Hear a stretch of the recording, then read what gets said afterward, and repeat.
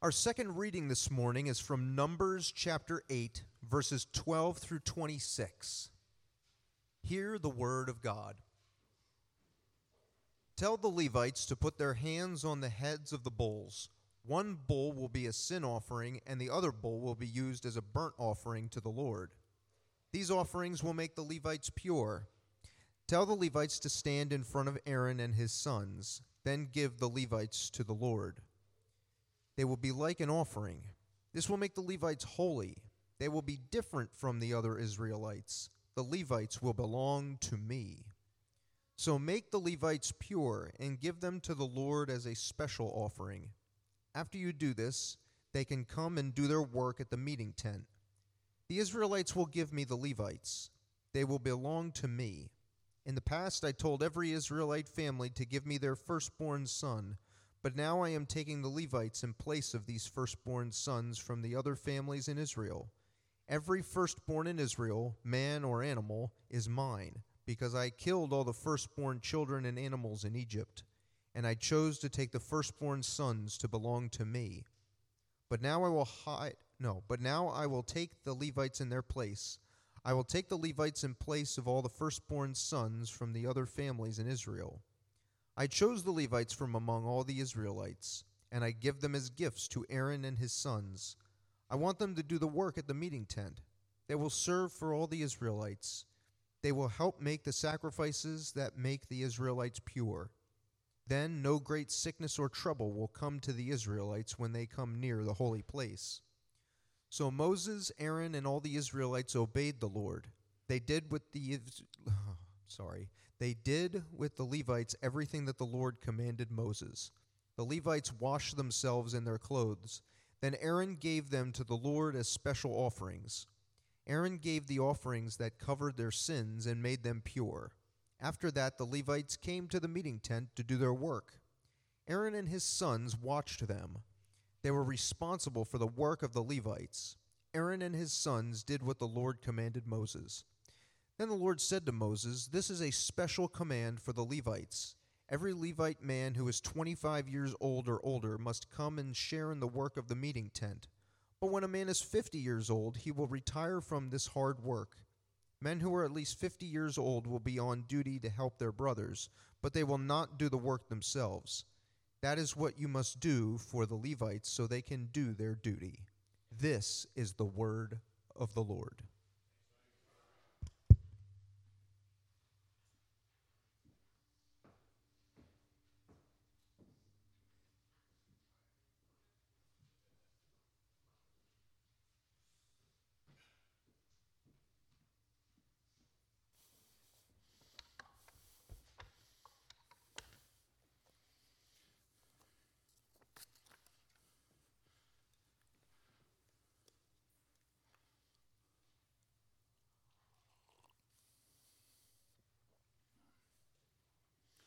The spotless Lamb of God.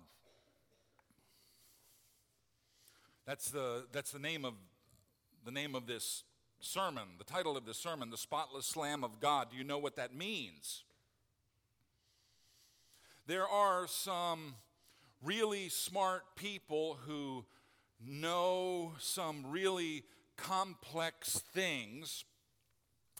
And when they explain them to ordinary people, to people who have not done all the work that's required to understand those things, what they do is they use images and metaphors and allegories. The spotless Lamb of God is a metaphor. Maybe you were taught that the atom is like a solar system. The nucleus is in the middle, and it's like the sun. It's extremely massive, and the electrons orbiting around the nucleus are like the planets, almost weightless. That's a useful image, a useful metaphor, but it's not precisely true. There are important differences between the solar system and atoms. We also use metaphors in our ethical thinking. All of us know Aesop's fables. Perhaps we remember the tortoise and the hare, the slow tortoise, the speedy hare, but in the end the tortoise wins the race. The moral of the story is slow and steady wins the race. which is sort of true, but not precisely, because sometimes slow and steady still doesn't win the race. Once every 5 years or so, I will read a book on the latest theories in physics. And the most recent one I read was Lee Smolins' book, What is Wrong with Physics? Smolins is the real deal. He has a doctorate from Harvard. He taught at all the right places. Now he's part of what's called the Perimeter Institute, which is Canada's version of the Princeton Institute for Advanced Studies. His book was fascinating. He's a good writer. Of course, there's a lot of mathematics that goes into doing physics, and all of that mathematics is lost on the average reader like me. So when Smolin writes, he uses metaphors.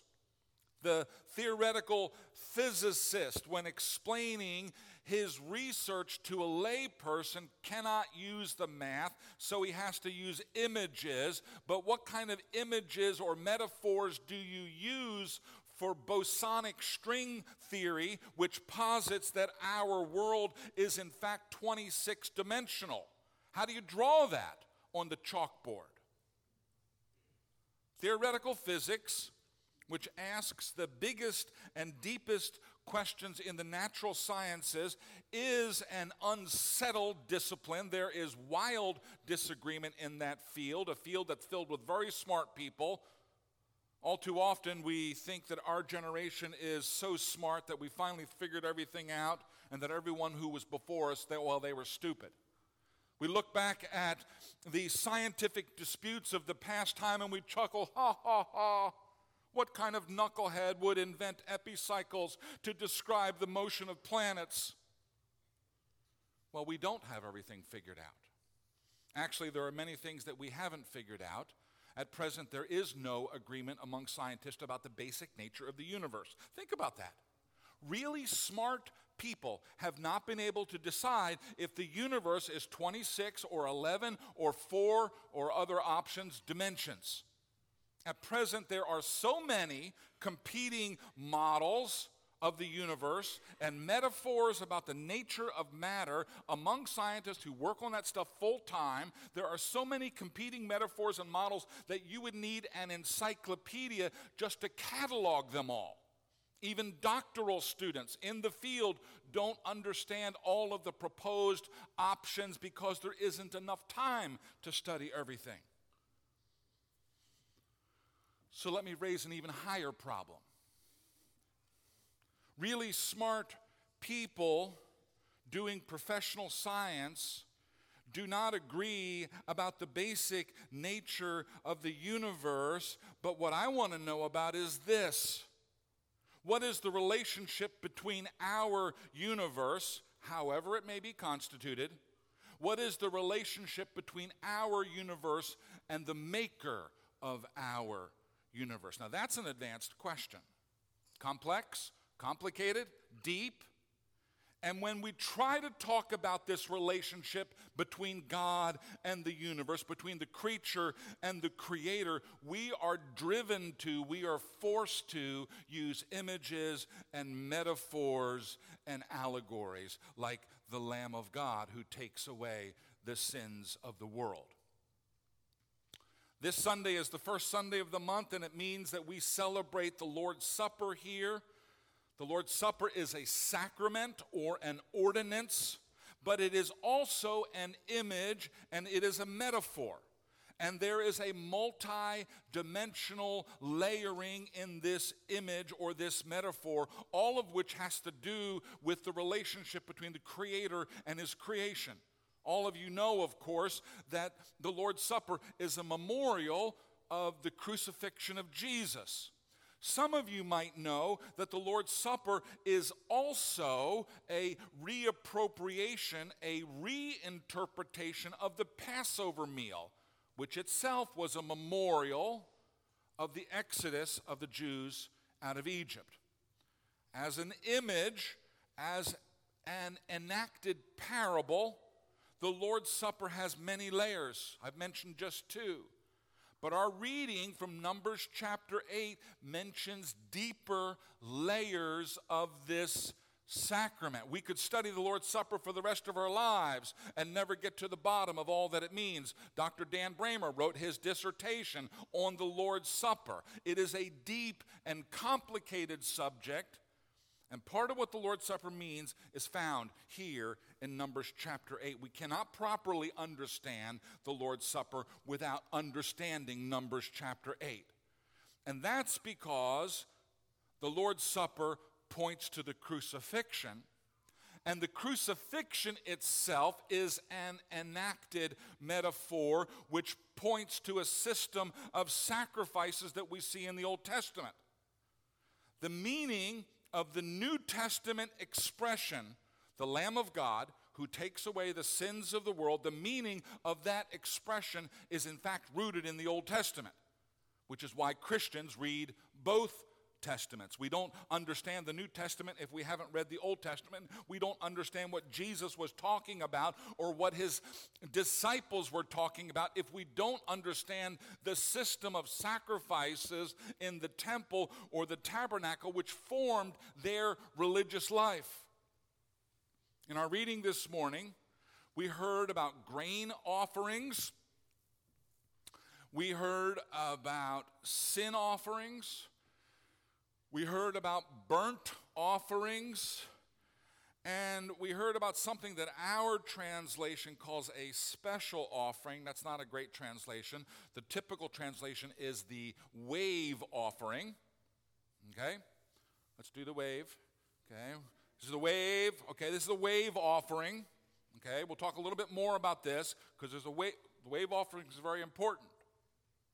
It would show a real lack of curiosity on our part if we did not want to understand those four kinds of sacrifices. But worse than that, if we don't understand those four kinds of sacrifices, we actually don't understand the Bible. And we don't understand the Gospels. And we don't understand the New Testament, because every word of the Bible has been written by men who did understand these kinds of sacrifices on a regular basis. And if we want to understand what John the Baptizer was talking about when he looked at Jesus and said, "Behold the Lamb of God who takes away the sins of the world," well, we have to understand Numbers chapter 8. Our reading from Numbers this morning tells us about the final preparation for the beginning of God's mandated worship in the tabernacle. God freed his people from slavery and the world. God took his people into the wilderness to free them from distraction and to get their attention. God gave his people a set of instructions about how to live and how to worship him at Mount Sinai. And central to the worship of God in the tabernacle and then later in the temple in Jerusalem are these sacrifices which are understood in a metaphorical, allegorical, imagistic way to remove the stain of sin from the people and to make them holy. What God is teaching in the sacrificial system is that our essential difficulty with God is our sin. Now, sin takes two different forms. One side of sin is willful and intentional. We know the law and we decide to not follow the law, and there's a system for dealing with that. The other side of sin is unintentional and not willful. We call it uncleanness. It is simply inherited. It's something that we suffer from. It's part of our nature. It is part of our fallenness, and there's a system for dealing with that. We talked about that a couple of weeks ago. For more than 1,200 years, the system that has been set up in our reading this morning was the normal worship of the people of God.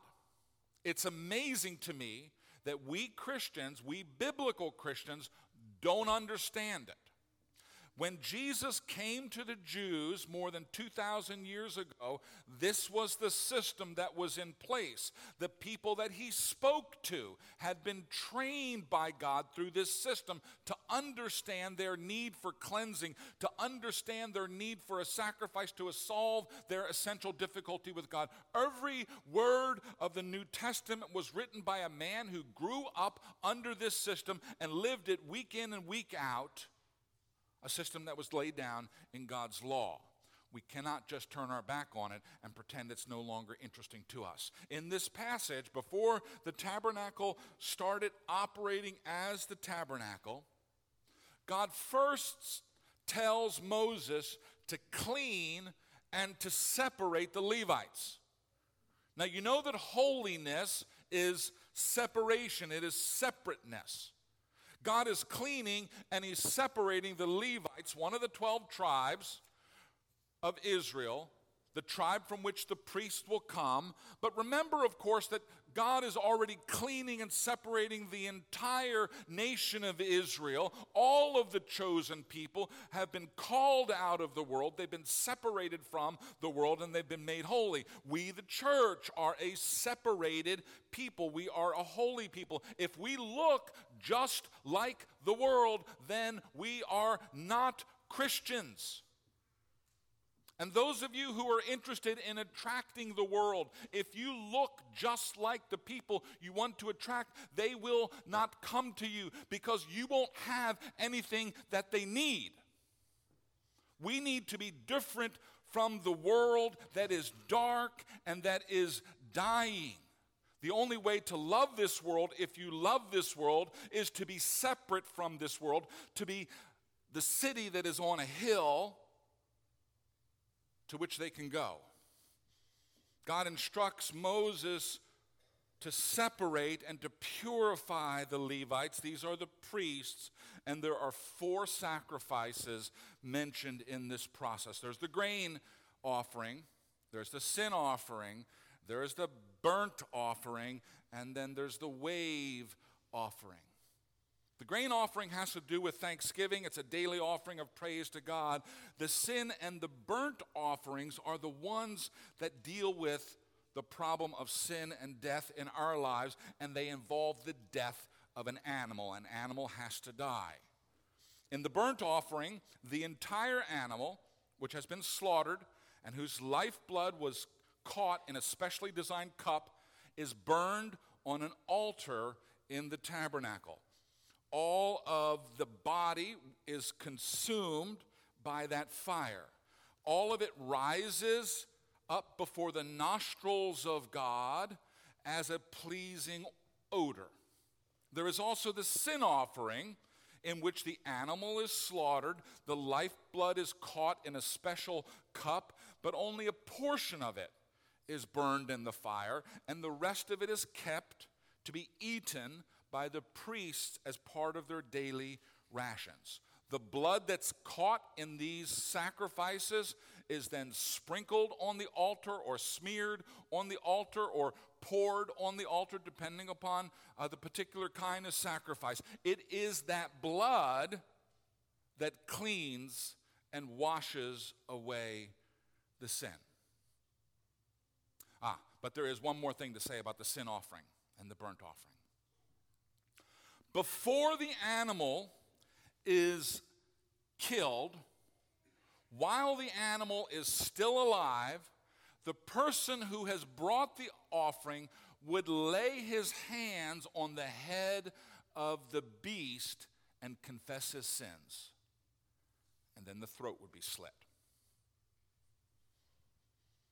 There's an image here of what's going on, a divinely appointed image that the animal is going to receive and absorb the sin, will bear the sin, and the animal will die for that sin. The animal dies instead of us who deserve to die. The animal who is innocent and spotless, the animal's lifeblood is poured out as a payment for our sin.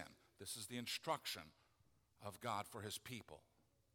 This is God's teaching his people about the nature of sin. The Bible says without the shedding of blood, there is no forgiveness of sins. That's how it's done. Don't ask me why. That's just how God set things up. There is something symbolic. There is something metaphorical. There's something allegorical going on in this enacted parable of the sacrifice. The same was true of the cross, by the way. The same will be true when we come to this table this morning. We don't make the mistake of thinking that the wine actually turns into blood or that Christ is sacrificed again this morning, but we do, in the sacrament of the Lord's Supper, believe that there is a spiritual truth that these physical things are pointing toward. Okay? The physical things are just signs, and we don't need to focus on the signs. We need to focus on the thing that the sign is pointing to. If you want to get to Philadelphia, you find the sign that says Philadelphia and it's got an arrow on it. Well, you don't stay there at the sign and hang out on the sign. You move past the sign. Sign is useful, but the sign is not the goal. Without the shedding of blood, there is no forgiveness of sins. Each one of us in this room has enough sin on our accounts to damn us to eternal separation from God. Our sin, by the way, will be paid for one way or another. It will be paid for either by our own blood, if we choose to remain damned, or it will be paid for by the blood of Christ if we cast ourselves upon the mercy of God and ask him for his forgiveness. What we know from Scripture is that God is very quick to forgive. He wants to forgive. He's looking for ways to forgive. He sets up the means so that our sins can be forgiven. In Christ, he does it through his own blood. Now think about that for a second. God, who is the one who is offended by our sins, sets up a system so that our offense can be removed. God sets up a system whereby he lays down his own life for us in his Son so that we can be forgiven. That's how much he's interested in being reconciled to us. The offer is made. We need to accept that offer. Numbers chapter 8, verse 12 reads this way: "Tell the Levites to put their hands on the heads of the bulls. One bull will be a sin offering, and the other will be used as a burnt offering. These offerings will make the Levites pure." The Levites are purified. They're made holy. Moses does this so that the problem is they have to serve in the tabernacle, and God is present in the tabernacle, and if they're not pure and they step into the tabernacle, they're going to be killed. So honestly, it's just for their own protection. These sacrifices are made so that the Levites can do their job without being struck dead when they go into the tabernacle. God sets this up. He purifies them. He makes them holy. But there's one more sacrifice that's still required. We meet that in verse 13 and verse 15. God says, "Tell the Levites to stand in front of Aaron and his sons. Then give the Levites to the Lord. They will be like an offering." Now notice, there were offerings that were made for the Levites, but in turn, then the Levites become an offering. They become an offering to God. So make the Levites pure and give them to the Lord as a wave offering. After you do this, they can come and do their work in the meeting tent. Now, this wave offering is an offering that would be brought to God. It would be waved in front of God saying, "Hey, God, this is yours. I'm committing this to you. I'm commending it to you. I'm actually going to keep it for myself. I'm going to continue to use it." It would not be burned up on the altar. The wave offering is a living sacrifice. Okay? And so these Levites, they're purified by the sacrifice that produces the death of the animal, but then their life becomes a wave offering. They're going to live their whole life as a sacrifice to God. They're going to give it to God. They're going to turn it over to God. They are committed to God. It's that fourth sacrifice which closes the loop. Now, if you've been with us during this sermon series through the book of Numbers, you may remember that God takes the entire tribe of Levites as his payment for the redemption of Israel. They are God's hostages, in a sense, held in exchange for the lives that he spared on the night of the Passover. They belong to God, but God doesn't kill them. He keeps them alive, and he uses them in his own service. Their lives are a living sacrifice to God, and they're a benefit to the nation and a benefit to the world. In 1 Corinthians chapter 2, the Apostle Paul writes, "When I came to you," this is Paul the Pharisee, Paul the Jew, Paul the converted, reluctant Christian. "When I came to you, I did not come with eloquence or human wisdom, as I proclaimed to you the mystery about God. For I resolved to know nothing while I was with you except Jesus Christ and him crucified." That's the gospel. Jesus Christ and him crucified. What the law of God delivered to the people of God at Mount Sinai makes available to us is the knowledge of the path of righteousness that God wants us to walk. Let's pretend for a second that we don't know good from evil. Let's pretend that our ignorance makes us not responsible or not guilty for our evil. Well, once we have the law of God, we know. We are now without excuse.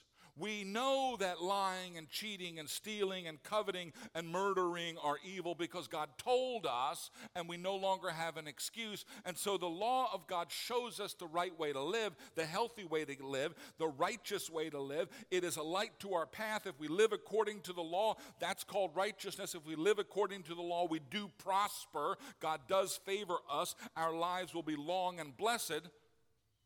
But there's this problem that those of us who know the law still don't live according to the law.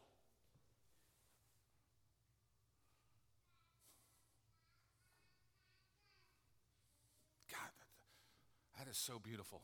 Where's that child? Is that Anna? Oh, she's great. Thank you, Anna. Perfect baby. God gives us his law. And what the law reveals to us is that we don't live the way that God wants us to live. And so we have this problem. And so God sets up a sacrificial system to deal with this problem. And God's people lived with this system for more than 1,000 years. All of it points toward the cross. Big things happen when Jesus comes into the world. God sends his own son into the world. In Jesus, we have the full revelation of God. We had a partial revelation of God before. God's revelation is a progressive revelation. He doesn't unveil all of his cards at the beginning, but the full revelation comes in Christ, and there's an updating of the covenant with God's people, and God's own Son becomes the sacrifice that's demanded under the sacrificial system. He becomes the once and for all time sacrifice. He becomes the spotless Lamb of God who takes away not his own sins, but your sins.